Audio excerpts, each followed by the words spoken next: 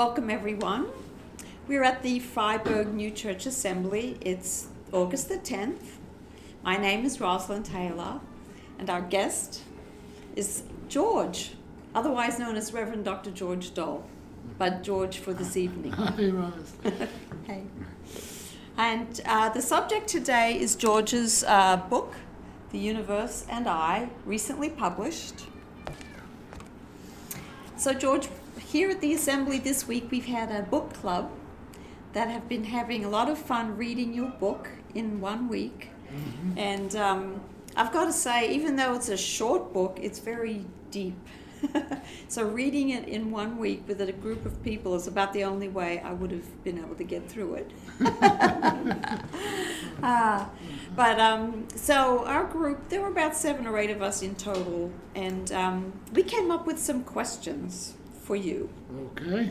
If you would be willing to entertain our questions, take your best shot. Mm-hmm. I'll give it a shot. All right. And thank you so much for coming out, so you can do this for us and for all your readers out there, and also for all the readers out there.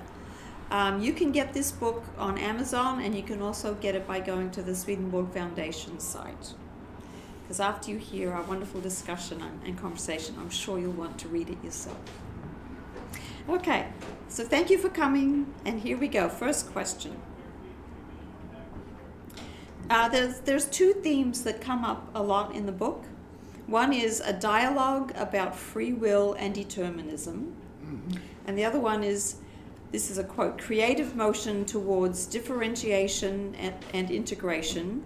And sometimes that's reworded as a creative motion towards autonomy and inclusion. How do those 2 themes relate or intersect with each other? And then, sort of secondary to that, do you have a Swedenborgian perspective on those themes?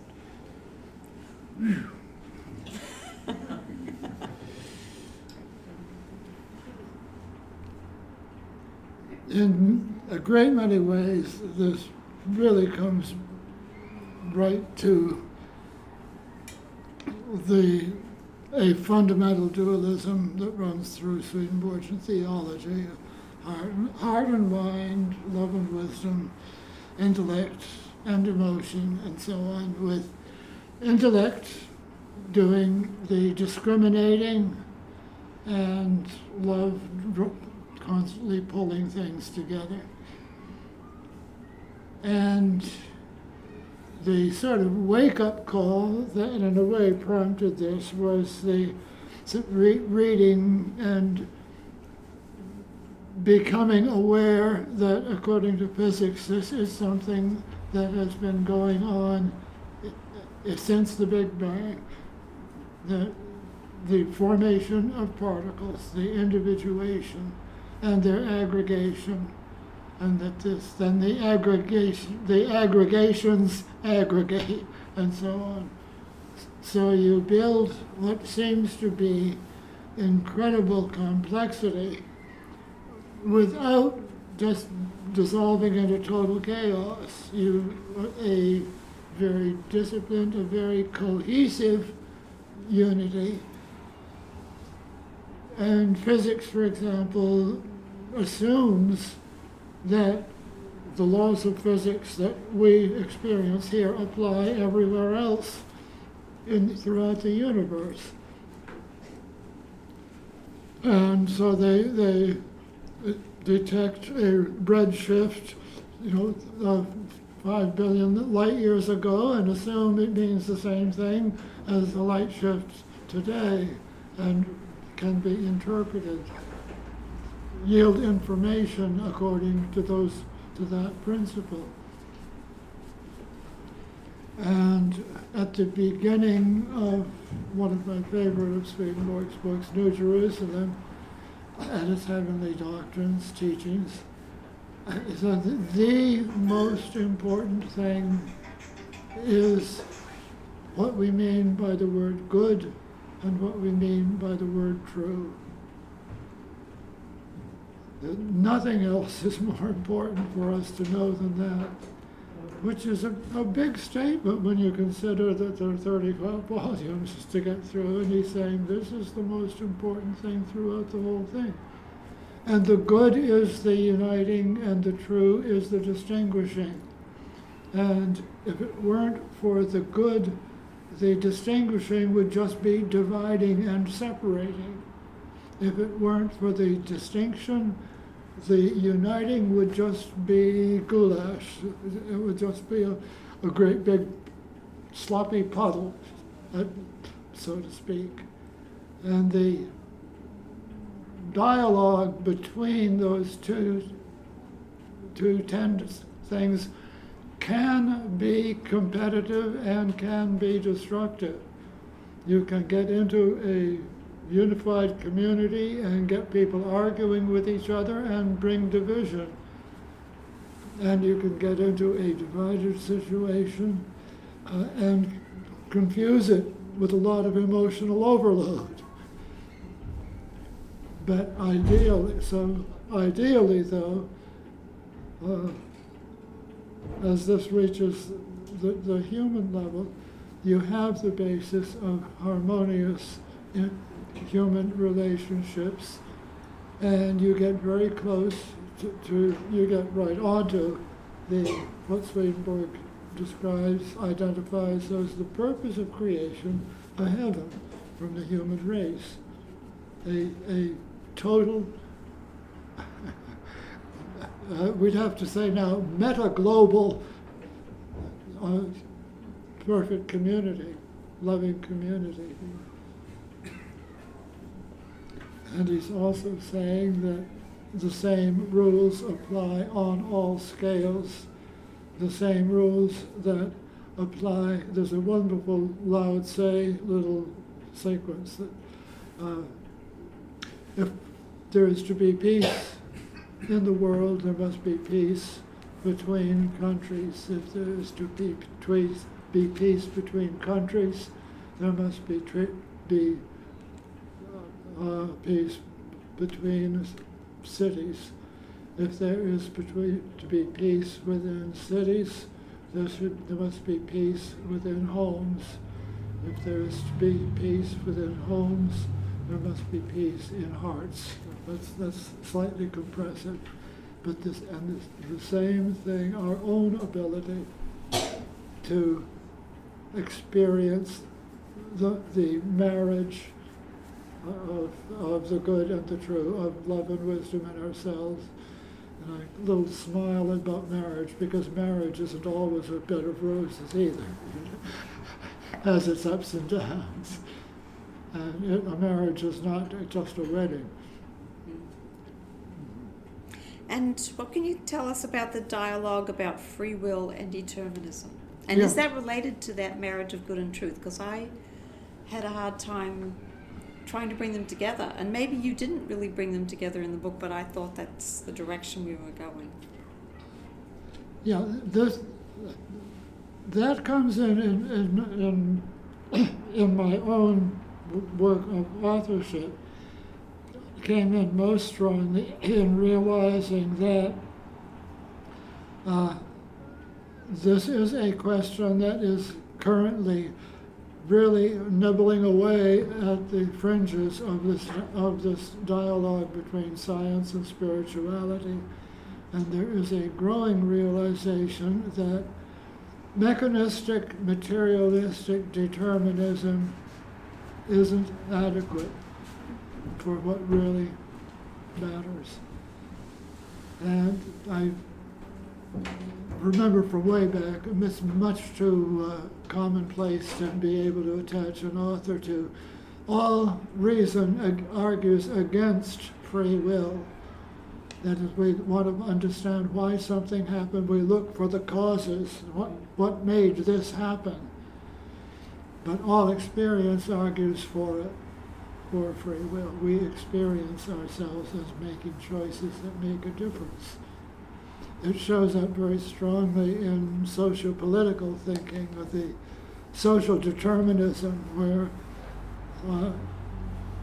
you can blame dysfunctional families for criminal behavior. This person was brought up in a terrible home. This was the sole cause of this antisocial behavior. And the other side is that just do it, for heaven's sake. Shut up and do it right. You can do it. And the experience and holding people utterly responsible for their behavior, regardless of what they've been through, regardless of the hardships they have faced, regardless of how they've been conditioned and what they've been taught.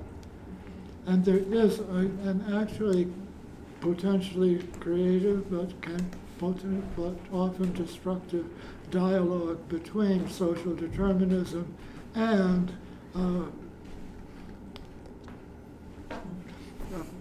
total individual accountability. And we need both. And there is a tension. And to my mind, it could be regarded as an opportunity, that is, looking at a societal problem, at behavior, we can intervene in the social and we can intervene in the individual. We have multiple ways of approaching this, and we should not restrict ourselves ideologically, ruled one of these out. We should say, okay, let's see whether we can get a coordinated approach that will engage the individual and the community both. Yeah, thank you. Mm-hmm.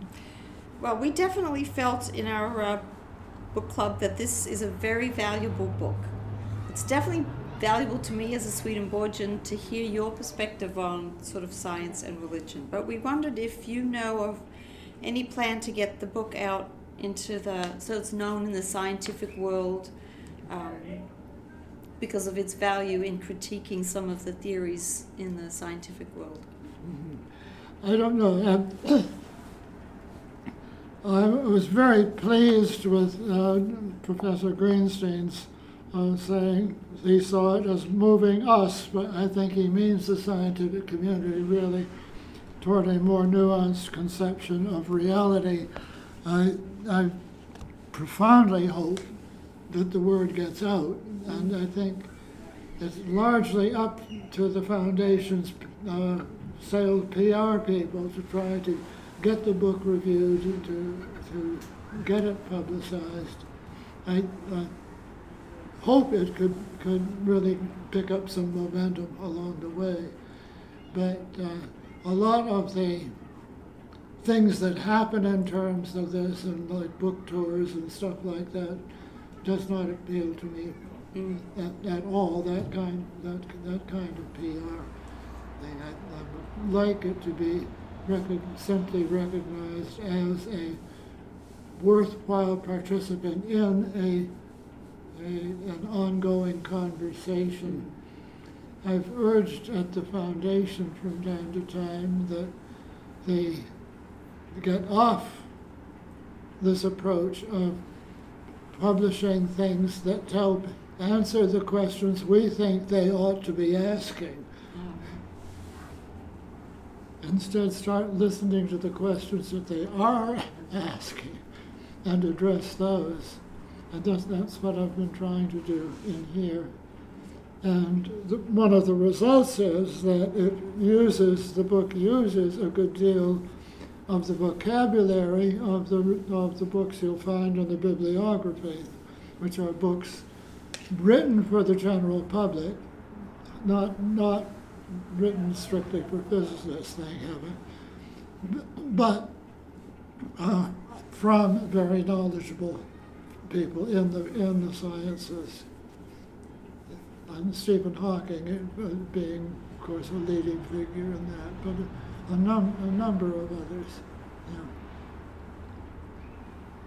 So perhaps book reviews or something in some of the journals or whatever that people read that are interested in physics, that lay people read that are interested in physics, modern science, or and to look. I hope the Foundation will be looking over the periodicals and identifying ones that that publish articles by some of the people I'm quoting in here, so to speak. But I'd also very much like to see attention from the theological community. Oh, beyond the Swedenborgian theology. Beyond the Swedenborgian.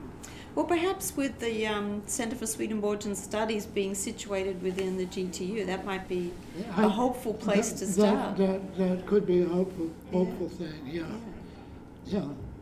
Because I certainly would love to see the same thing because, well, I think it's totally unique. Obviously, no other Swedenborgian has put together in such depth the science of today, especially in quantum mechanics with Swedenborgian thought, and so it's valuable from that perspective. But like as I mentioned earlier, I think for readers of scientific materials to have a considered theological approach as well. Yeah. Would be great. Yeah, and I think at this fringe that I'm trying particularly to address, there is a general, a live recognition that science itself, as by its own rules almost, is morally neutral. Mm-hmm. And is not an adequate guidance. That's the point of the opening epilogue, the quote from Edgar Mitchell, that the scientific approach does not have the answers to the questions that really plague us, that are causing us to destroy our planet, and so on. And I forgot the moment, Kaufman, I think. The reductionism, trying to trace everything back to its parts, winds up as morally sterile. And I think there is an unrecognized but very persuasive reason why Swedenborg wrote the first overview of the theology and entitled it The New Jerusalem and its Heavenly Teachings, and led off with a chapter on the New Jerusalem. That is, he's saying heavenly community is what it's all about, and if you are not devoted to the goal of heavenly community, the theology will be worthless. But if you don't have the perspective provided by the theology, you won't know how to get from where you are to heavenly community. They're very interactive.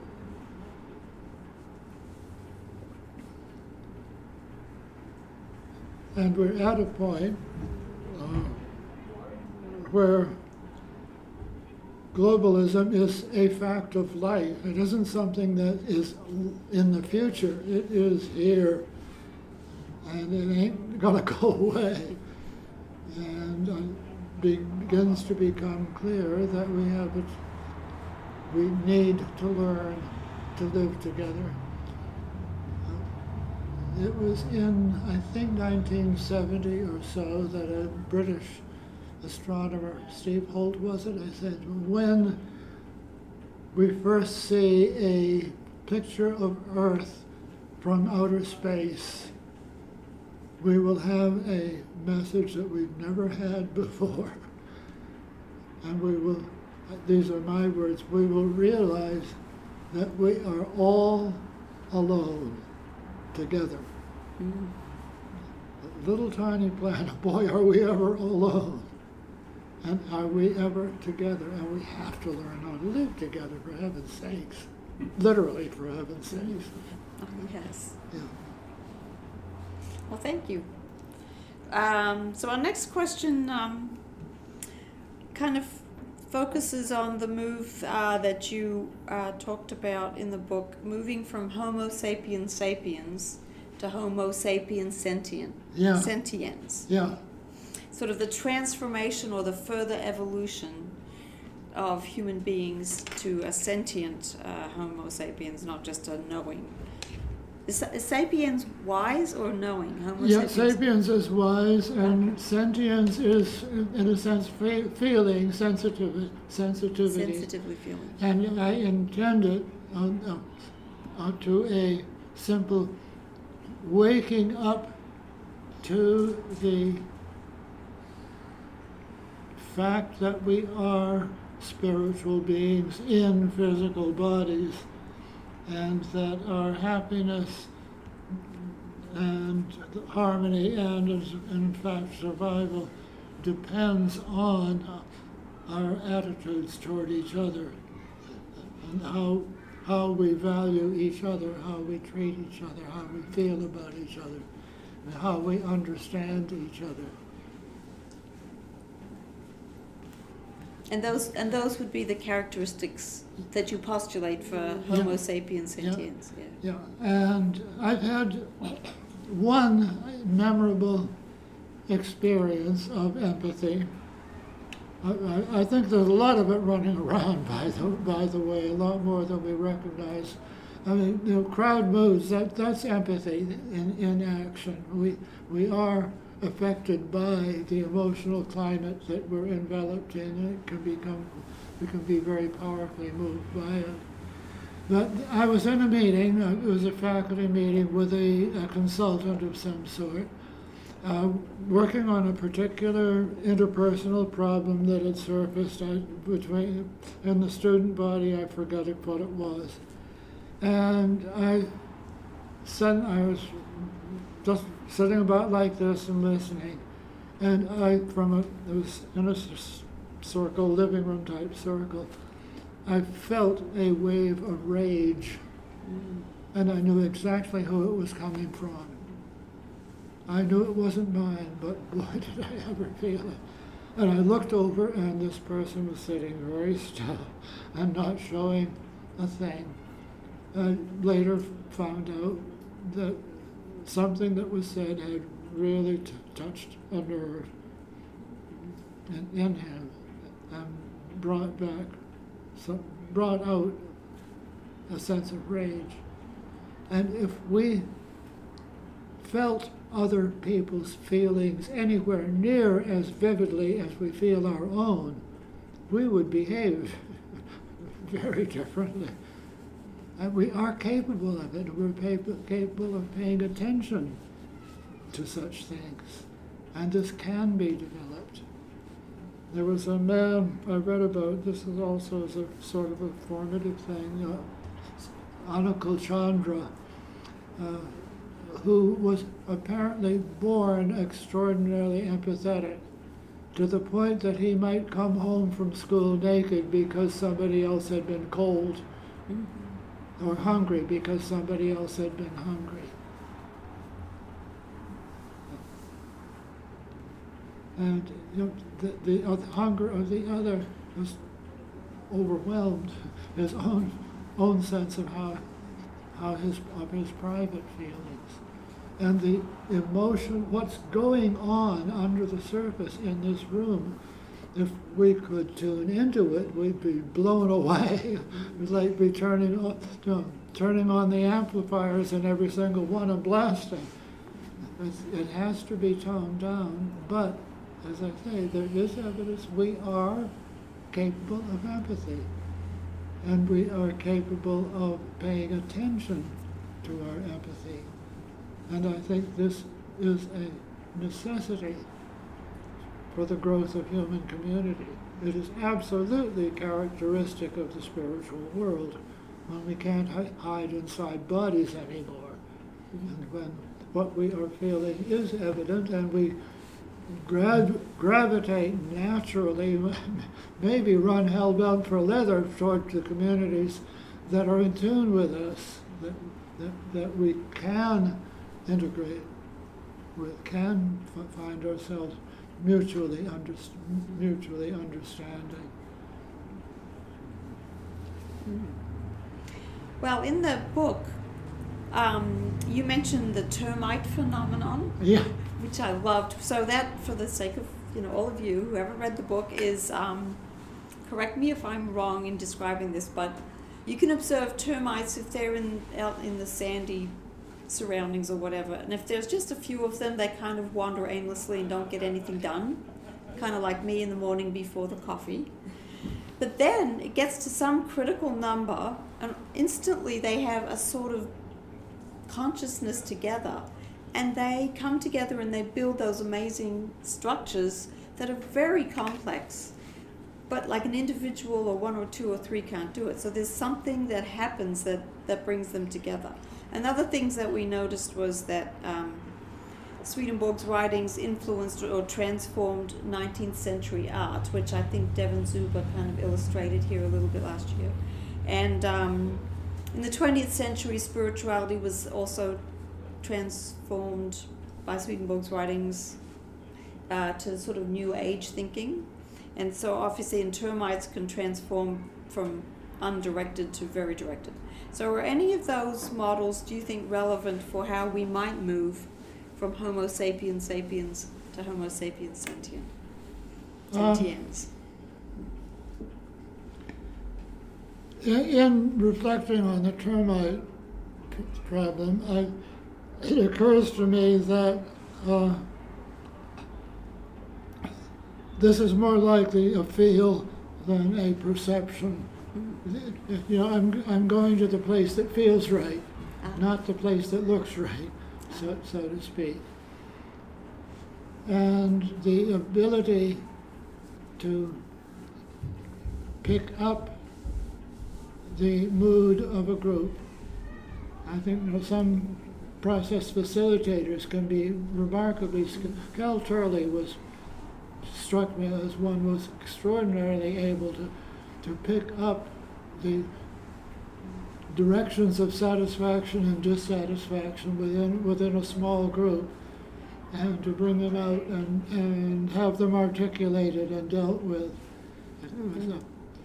He wasn't as I was much better as theologizing and verbalizing, and we wound up with very different approaches, really wanting to work together because of the way in which we could complement each other. Yeah. Right, so that might be part of the transformation to sentience of complementing each other. Yeah. Using because in the book you're talking about the left brain does what looks right, and the other one is what feels right. Is that? Yeah. Did I get that right? Yeah.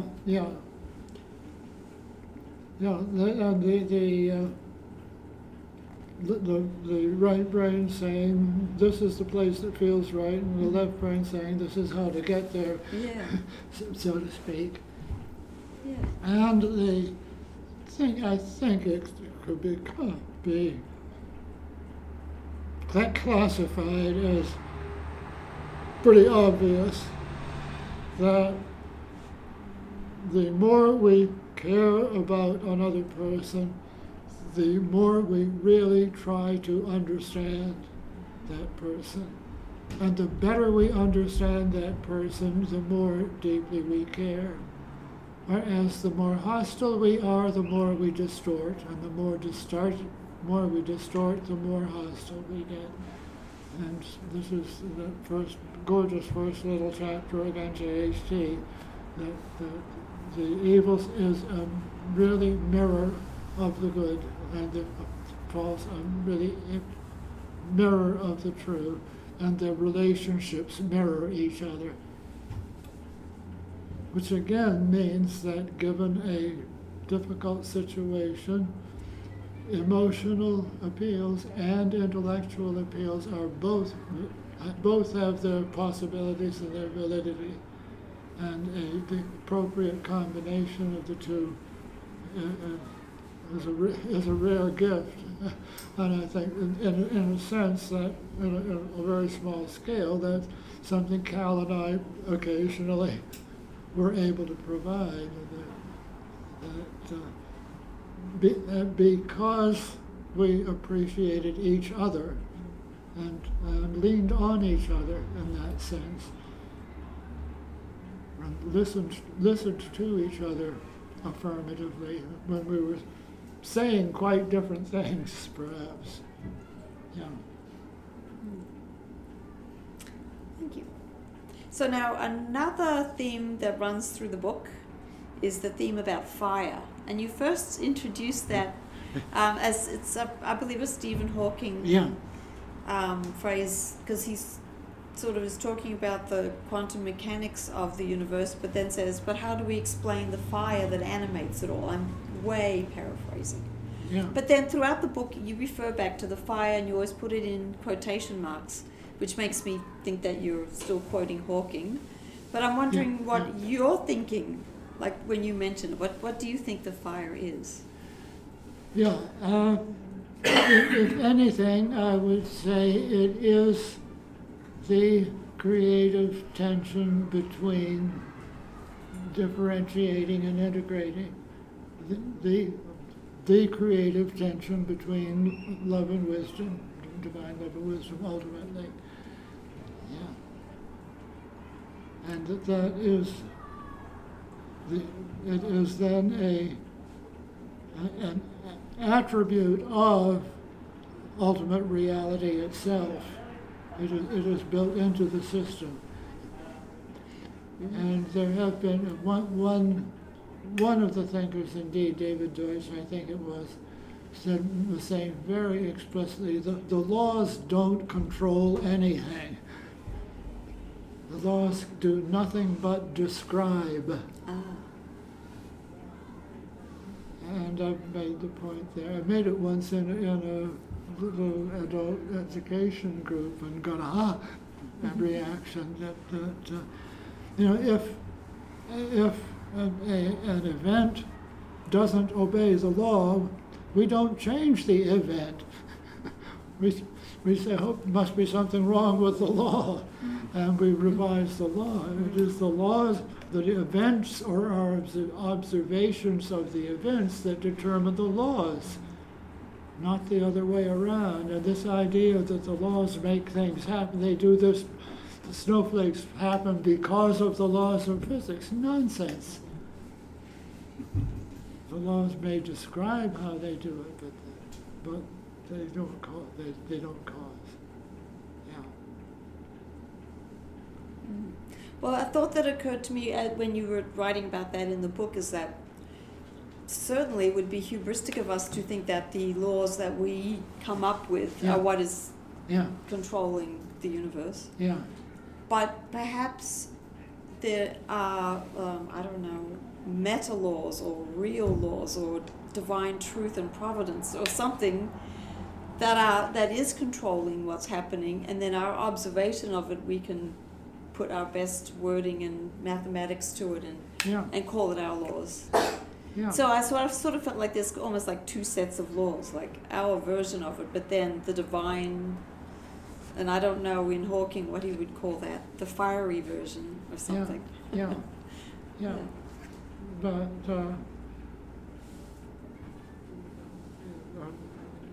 Kagan, in talking about our need for individuation, our need for autonomy, and our need for companionship, our need to belong, is talking about this same duality, and he describes it as the fundamental energy of life itself. The fundamental energy of life itself. Yeah. Yeah, well, I forget the precise thing, but it's in there somewhere.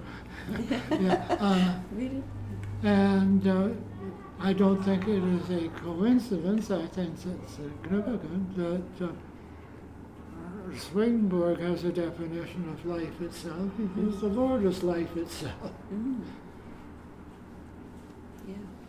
And would also insist, and this is a part of the What We Don't Know chapter that I attach a lot of importance to, we cannot understand the infinite. We have finite minds. We cannot get beyond that finiteness. We have to have things dumbed down to our comprehension. And when that happens, I think, as that happens, it necessarily issues in statements that are paradoxical. Einstein said, if you can't accept paradox, you can't be a physicist. I believe Niels Bohr said the opposite of a great truth is another great truth. And this is the determinism, free will. And it is rampant in Swedenborg, in the writings, with 141 times, as my computer tells me, the little phrase, as if of oneself. We are supposed to resist evils as if of ourselves, and yet recognize that no, it isn't ourselves, it's the Lord. And this is a paradox. And he said we don't outgrow this, that in the highest heaven, this is where we realize it most fully. And we know that we are the Lord's, and we really have a very strong sense of individuality, of who we are. And in a sense, I hear this telling me, if I reach that point, I will know who I am. Because I simply will be accepting who I am and not trying to define myself and then defend that definition. Just say, okay, here it is. Whatever it is, that's it. And I can look at it and try to figure out what it is. And it, as I think, very simply and vividly described in his sense, we wouldn't be in all this trouble if we stopped trying to claim credit for anything good that we do.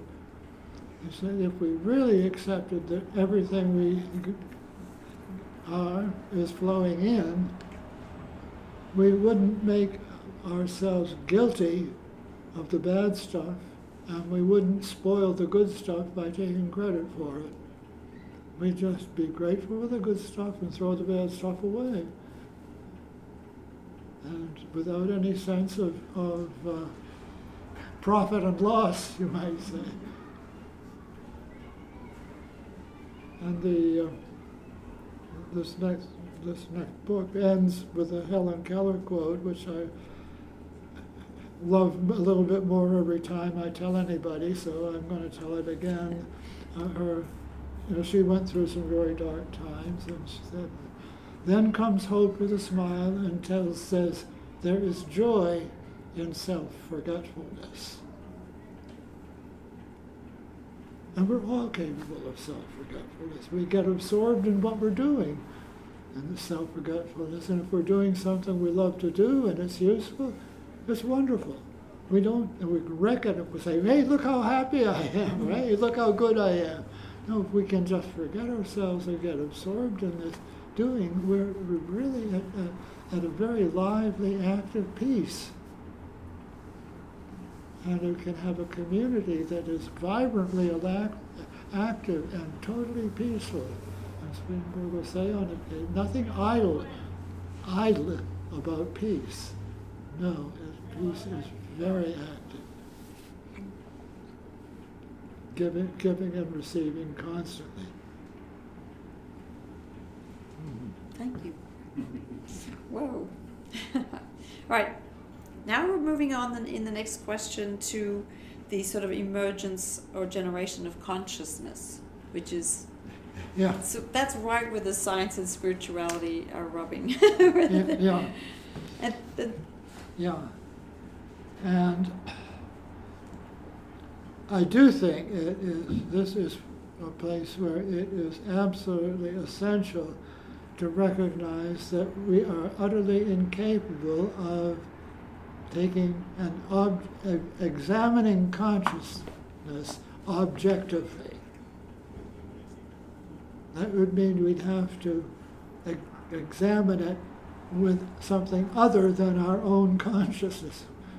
And we're immersed in it. We can try to identify it, try to see what it does and how it works, but we cannot analyze it scientifically. We cannot get outside it and put a definition around it. Let's see it from the outside. The outside is nothing but unconsciousness. You know, and that was Santayana, I'm pretty sure. He said you can. We may never know who discovered water, but it sure wasn't a fish. He didn't say it quite as vividly, as colloquially as that, but that's the idea. And consciousness is one of those things. Life is another of those things. And those are both absolutely essential to our being and our functioning and our happiness. And they are beyond the reach of science to analyze because we're immersed in them. So I would take refuge, perhaps, in a way, on the scientific side, with Teilhard de Chardin, who says nothing can emerge that wasn't there to come out. Had to be there in some form. And it does need to be recognized that emergence is a metaphor, and it does mean something that exists coming out of a matrix and into functioning, into consciousness or into visible functioning. And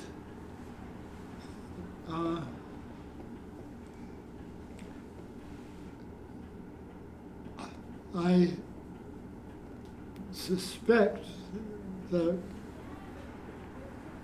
by rigid rationalism, one would have to say that consciousness and life emerge simultaneously.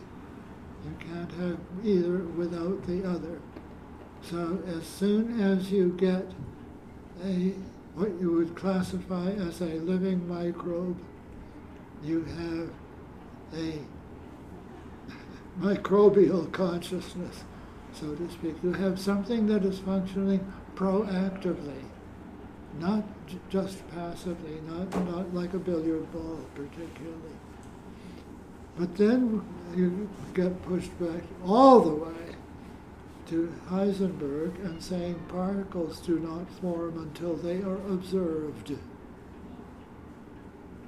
And observation requires consciousness. And the formation of particles is the first step in the materialization of the universe. So I think he is saying, in effect, and I'm quite sure that this is something that Professor Greenstein does say, we have to posit consciousness from the very beginning of the Big Bang. Not consciousness as we know it, but we don't know it anyway. But consciousness, yeah. And if that's the case, then we are really positing life from the word go. So the question, or further on question from that, is about Roger Penrose's theory of the generation of consciousness, which you don't cover in the book. But the question was, do you think that might be a good model for how we receive influx? Do you need a reminder of what that is? Yeah. Oh, okay. I, at this point, I turn did to just PJ. plain outright blank the instruction.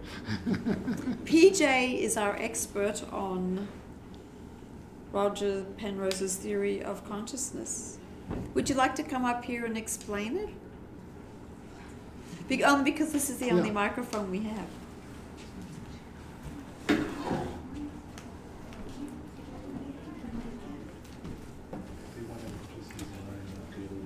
Okay, Roger Penrose says that consciousness is generated in the brain in these structures called microtubules, which form exoskeletons around every neuron.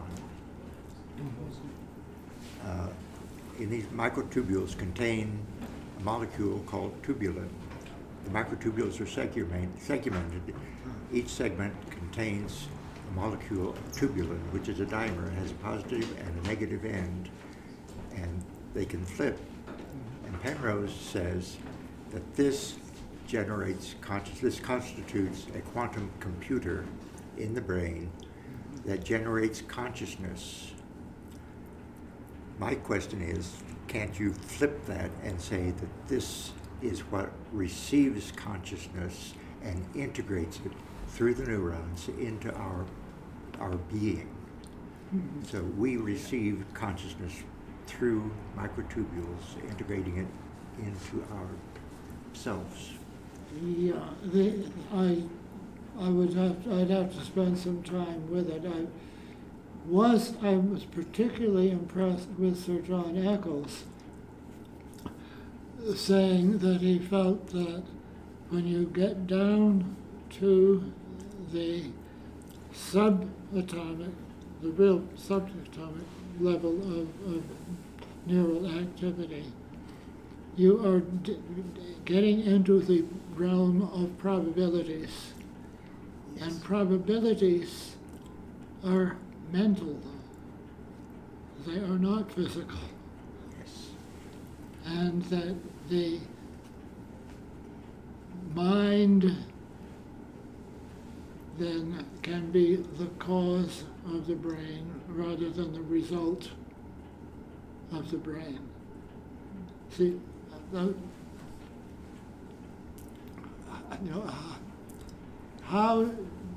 what is the relationship between the neuron and the phenomenon of consciousness?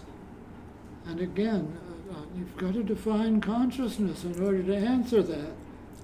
And I would say, let's take something we are conscious of, like an idea. Now, is the Penton is saying we don't know how the neural activity causes ideas. And there have been experiments, and there are some of them in there, that say it's the other way around. Thinking causes neural activity. Mm-hmm. And there is a causal relationship between these two levels of reality. The neuron is not on the same level as an idea. You cannot physically measure an idea. It doesn't have mass, it doesn't have energy. It is in a different realm. But the physicist is saying there is a causal connection between the two. And as far as I'm concerned, that leaves open the question of the direction of the causation. Exactly. And that's where it comes down. And to whatever the mechanism is of the neural mechanism, the activating, I think Swedenborg would insist, absolutely, is from the spiritual into the physical, not the other way around. Exactly. Yeah. My suspicion is that we receive the spiritual through these quantum computers. We receive the spiritual on a quantum level, or even below a quantum level, and it integrates into the neurons. Yeah. Yeah. Yeah. It's something worth looking into. I think However finally you tune it, it comes down to an intersection between the material and the immaterial. Yes. And that's where the mystery lies. You get more and more precise about the physical, Yes. but it still is not the idea. It is not always the receding. immaterial. Yeah. Yes. Always receding Yeah. deeper and deeper. Yeah. Yes. Yeah. Thank you. Yeah. Thank you. Let's take a mic break and turn on the other mic so that the audience can hear what's on it.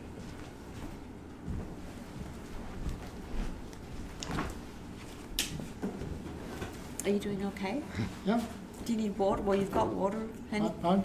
There's water if you Oh, need it. oh, okay. If you need it. And a mic if you need it. Yeah. Are we wearing you out, or does your brain hurt yet, or anything? Still stimulable. I'll stimulate. Okay. Well, once we get microphones.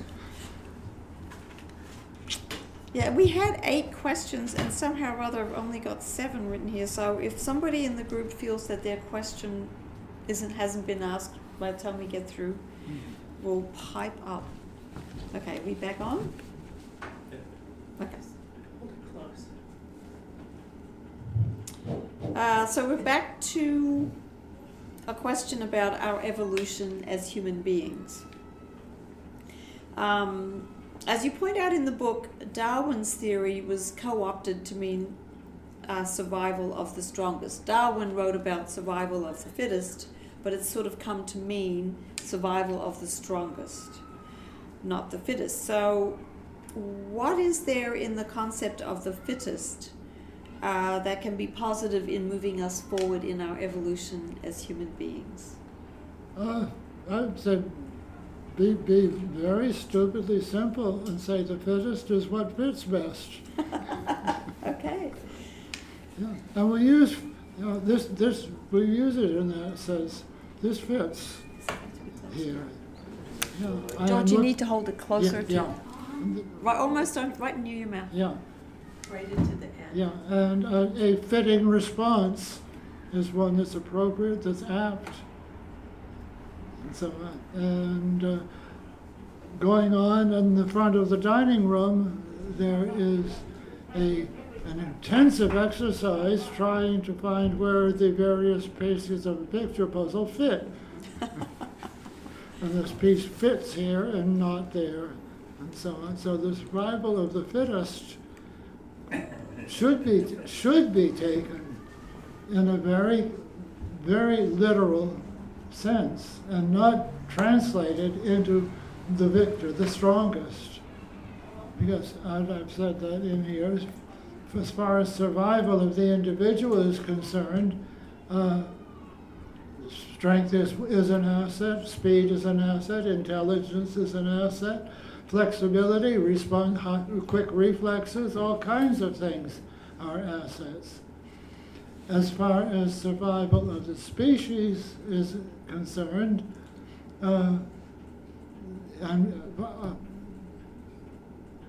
Darwin is very, very clear about this. Adaptation is the secret. And the environment is changing. Any species that does not adapt dies. And as a matter of fact, of course, as far as individuals are concerned, they all die. There aren't any mastodons left. There aren't any saber-toothed tigers left. There aren't any dinosaurs left. But we got guppies and bunny rabbits and butterflies, and angleworms, all kinds of little things that don't look particularly mighty or muscular, but have found niches in the ecology where their needs are met and they meet the needs of others. And they fit. I just discovered, incidentally, do you know the natural habitat, the original habitat of hummingbirds? High up. The high Andes. Wow. Yeah. And they are equipped to function marvelously at very low temperature and very rare atmosphere. And they come down to this oxygen-loaded thing, and they're ready to conquer the world. No, but again, in that atmosphere that is deadly for a lot of animals, they fit, they thrive.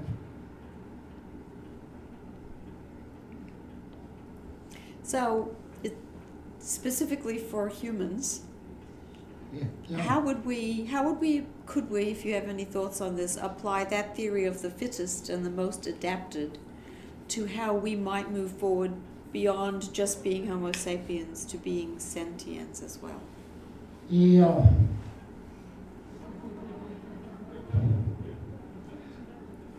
I think I would have to say I'd really want to sit down with a group and talk a while about something like that.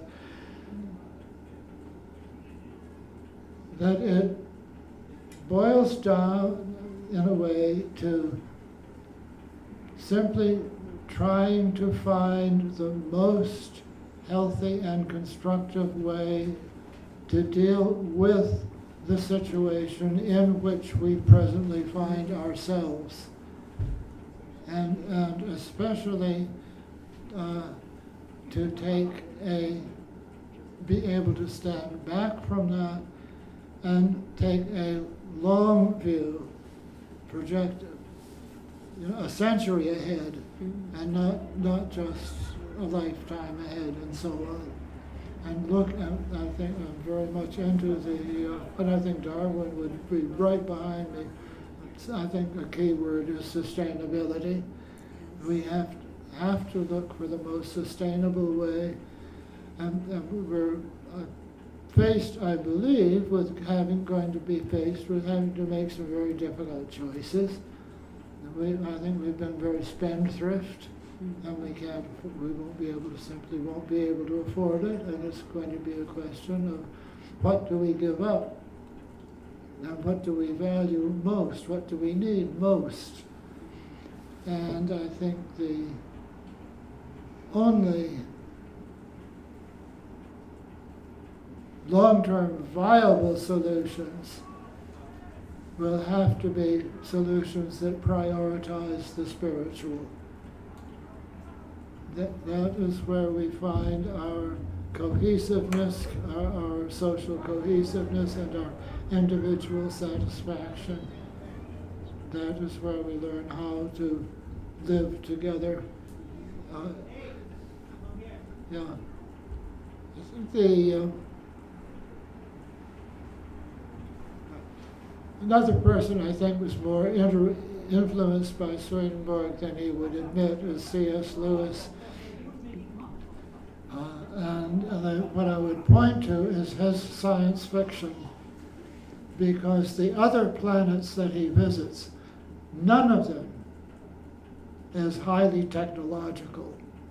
None of them is, way light years ahead of us in developing all this high scale. They are all able to live together more harmoniously. They are wiser. They are more profound. They are more peaceful. They are less materialistic. And for all the faults of Swedenborg's other planets, or Earth and the universe, I think he got all the planets' names wrong.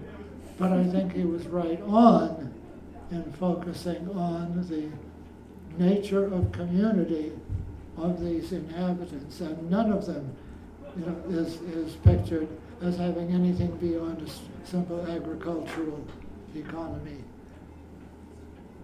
That's all we need to live a good, healthy life. And Derek Bach's The Politics of Happiness, we've made tremendous technological strides in the past 50 years. The survey says we're not really much happier than we were 50 years ago.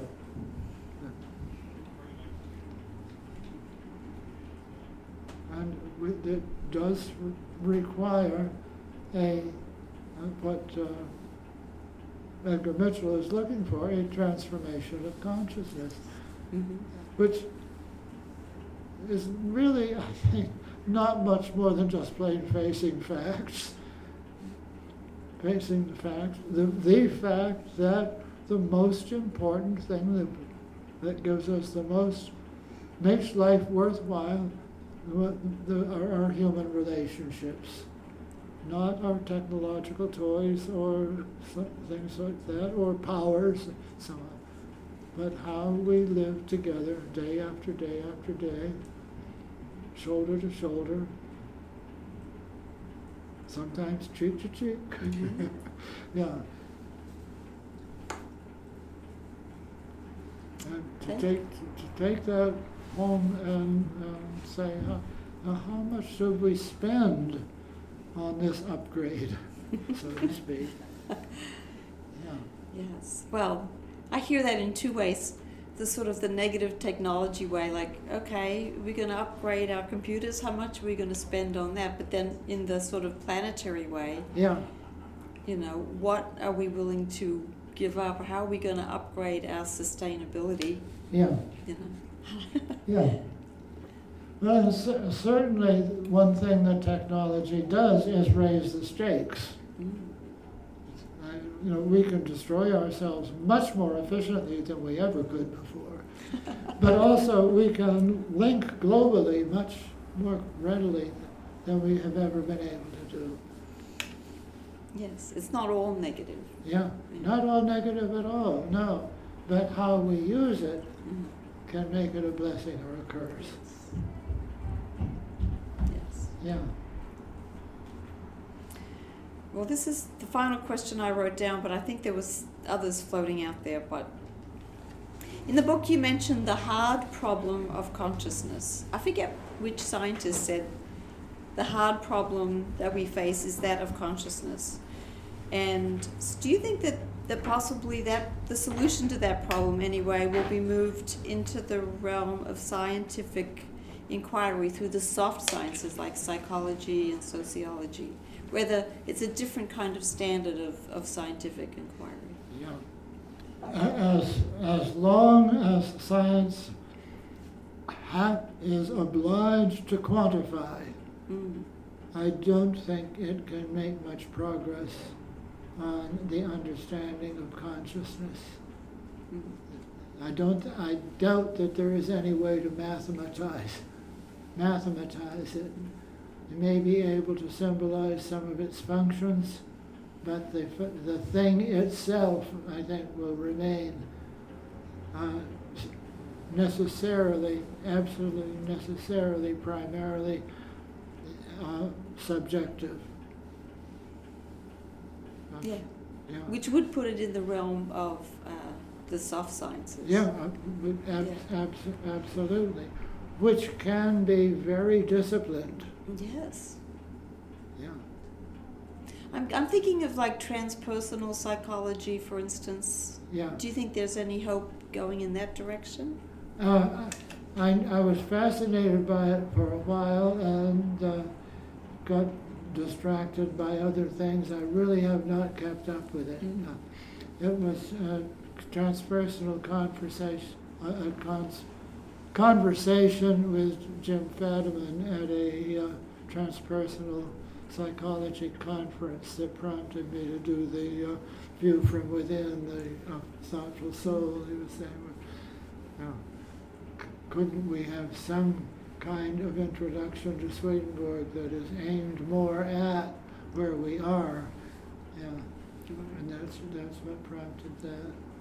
Yeah, but again, I had some very informative and helpful sessions, but once I couldn't get my way paid anymore, I stopped That was the end of attending. that. Yeah. Well, that's the end of the structured questions that Yeah. I had. Any questions from anybody else here? And we can pass the microphone around. Oh, we have an alternative microphone to pass around.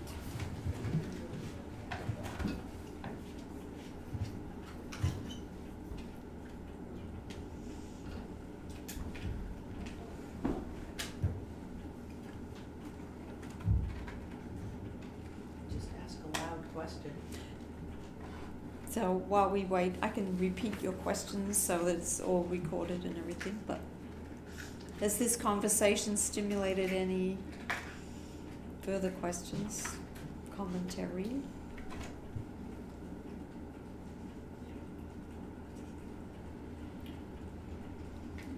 What would you say was the ultimate point of your book?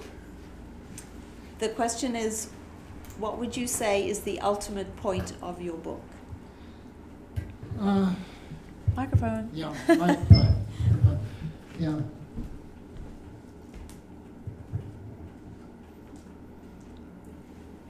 Pretty much to be heard and responded to in the context of the ongoing conversation by the people who are participating in it or are affected by it.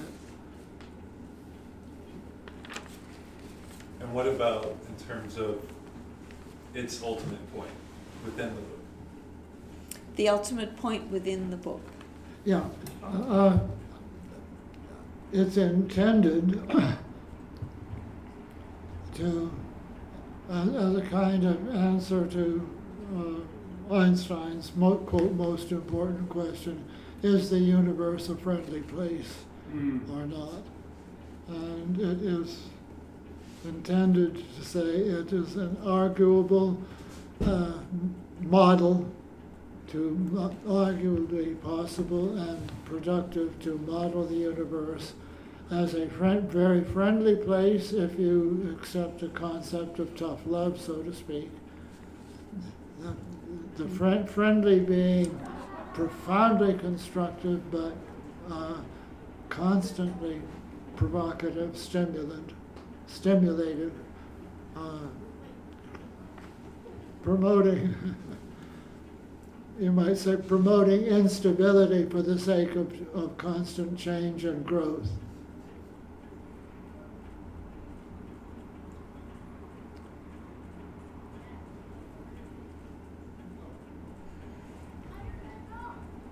I believe Hugh had a question. Yeah, I noticed in the book that you seem to accept the position that there was a beginning, that is the Big Bang. Now, I was thinking of God from the nature of being love itself. Love always wanting to love something outside of itself. Therefore I thought, there was never a time when God wasn't creating, therefore no beginning. I was just wondering, how would you put that in the concept of a Big Bang? Yeah.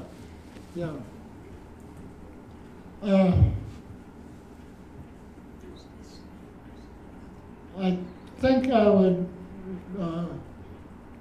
pull my parka up over my ears and hide behind the plea of having a finite mind and saying you're really talking about the relationship between the infinite and the finite.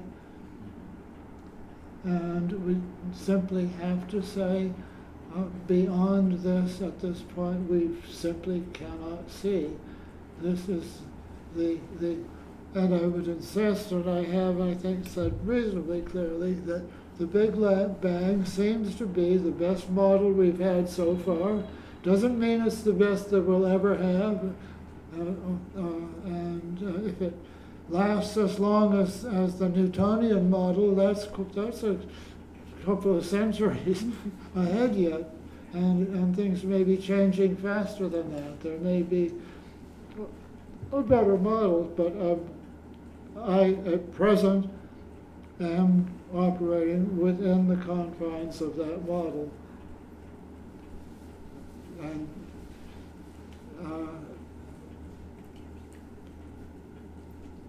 with the feeling that within the confines of that model, the model I'm proposing is a useful and constructive one that, if taken and thoroughly digested, does lead in the direction of genuinely heavenly community.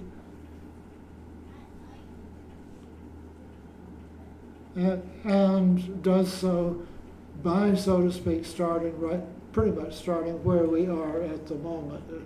It isn't just daydreaming off in the far future. Wouldn't it be lovely if we all loved each other?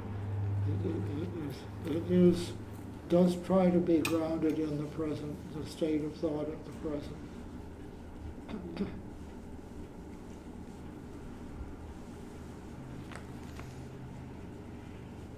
I had another question if there's nobody else to. Okay.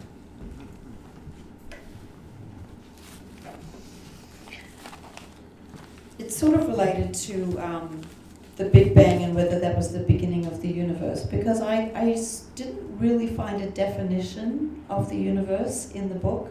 So I'm wondering if, the book is about the universe and I am pretty sure who I am, maybe as if of self, maybe, but the universe. And because actually, to my surprise, I found out that my concept of the universe is bigger than what it seems most people.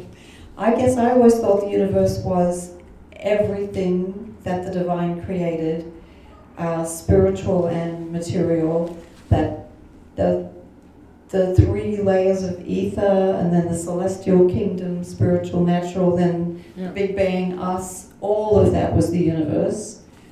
But it seems maybe I've been wrong, and the universe is a little smaller than that. Anyway, if you would comment on that. No.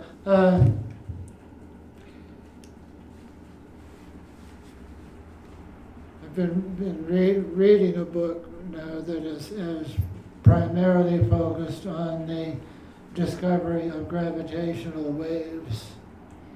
And this gets into the size of the physical universe, with which I was not really familiar, because they are talking about presently being able to perceive gravitational waves that happened some 500 million light years away. It's a long time ago. Yeah, and that's a long way. Yeah. And the scale that is being talked about is immense. I think it would have been overload in a book with this particular aim to get into the structure of the spiritual world at all. I was startled and pleased that Greenstein starts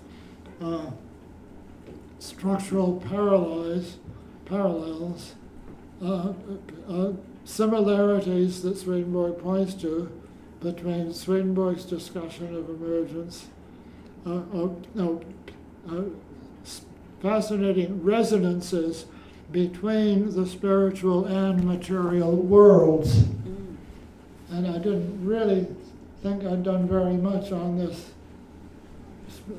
on spiritual principles and how spiritual reality in general work, but the idea of spiritual worlds takes you a whole quantum jump ahead of that, and I think Nate would double the size of the book in a way. It would raise all kinds of things. I wanted to stay fairly strictly within the universe as the scientists are currently portraying it.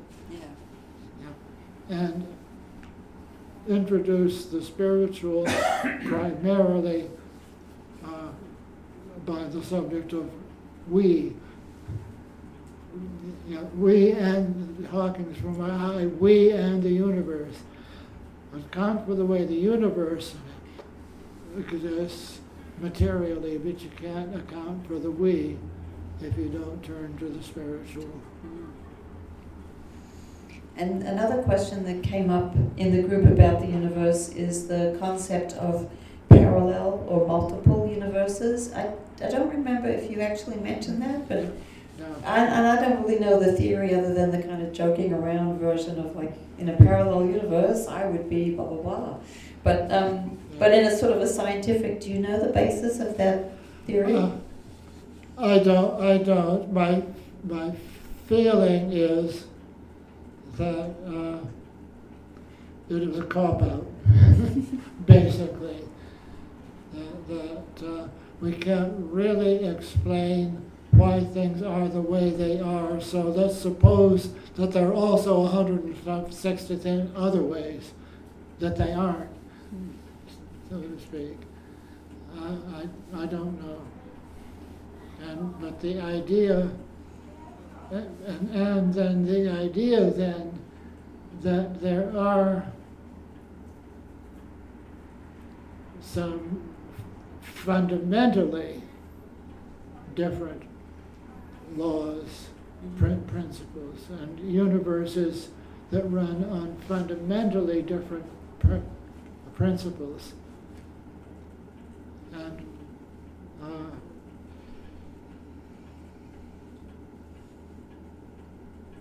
without being able to suggest what those principles might be, and these principles are the ones that happened because these are the ones that happened to work this time around, so to speak.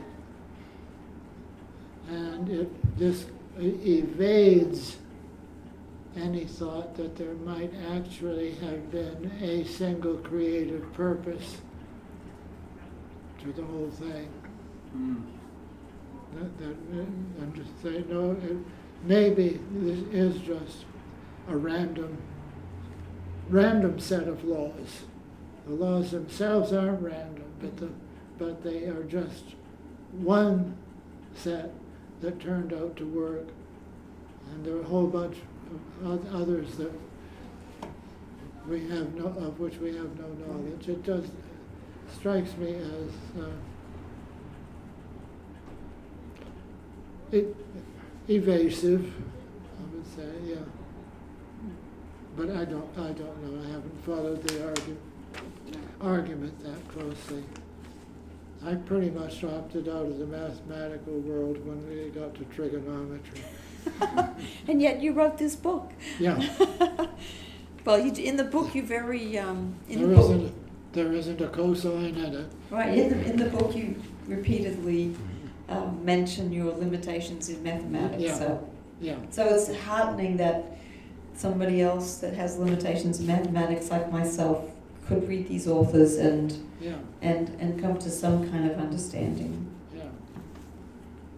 Incidentally, one of my favorite books was David Bohm's Wholeness and the Implicate Order, and he has some wonderful stuff in that, I think. And then he has this one chapter in which he says, but I can say a lot of this is more efficiently and precisely in mathematics.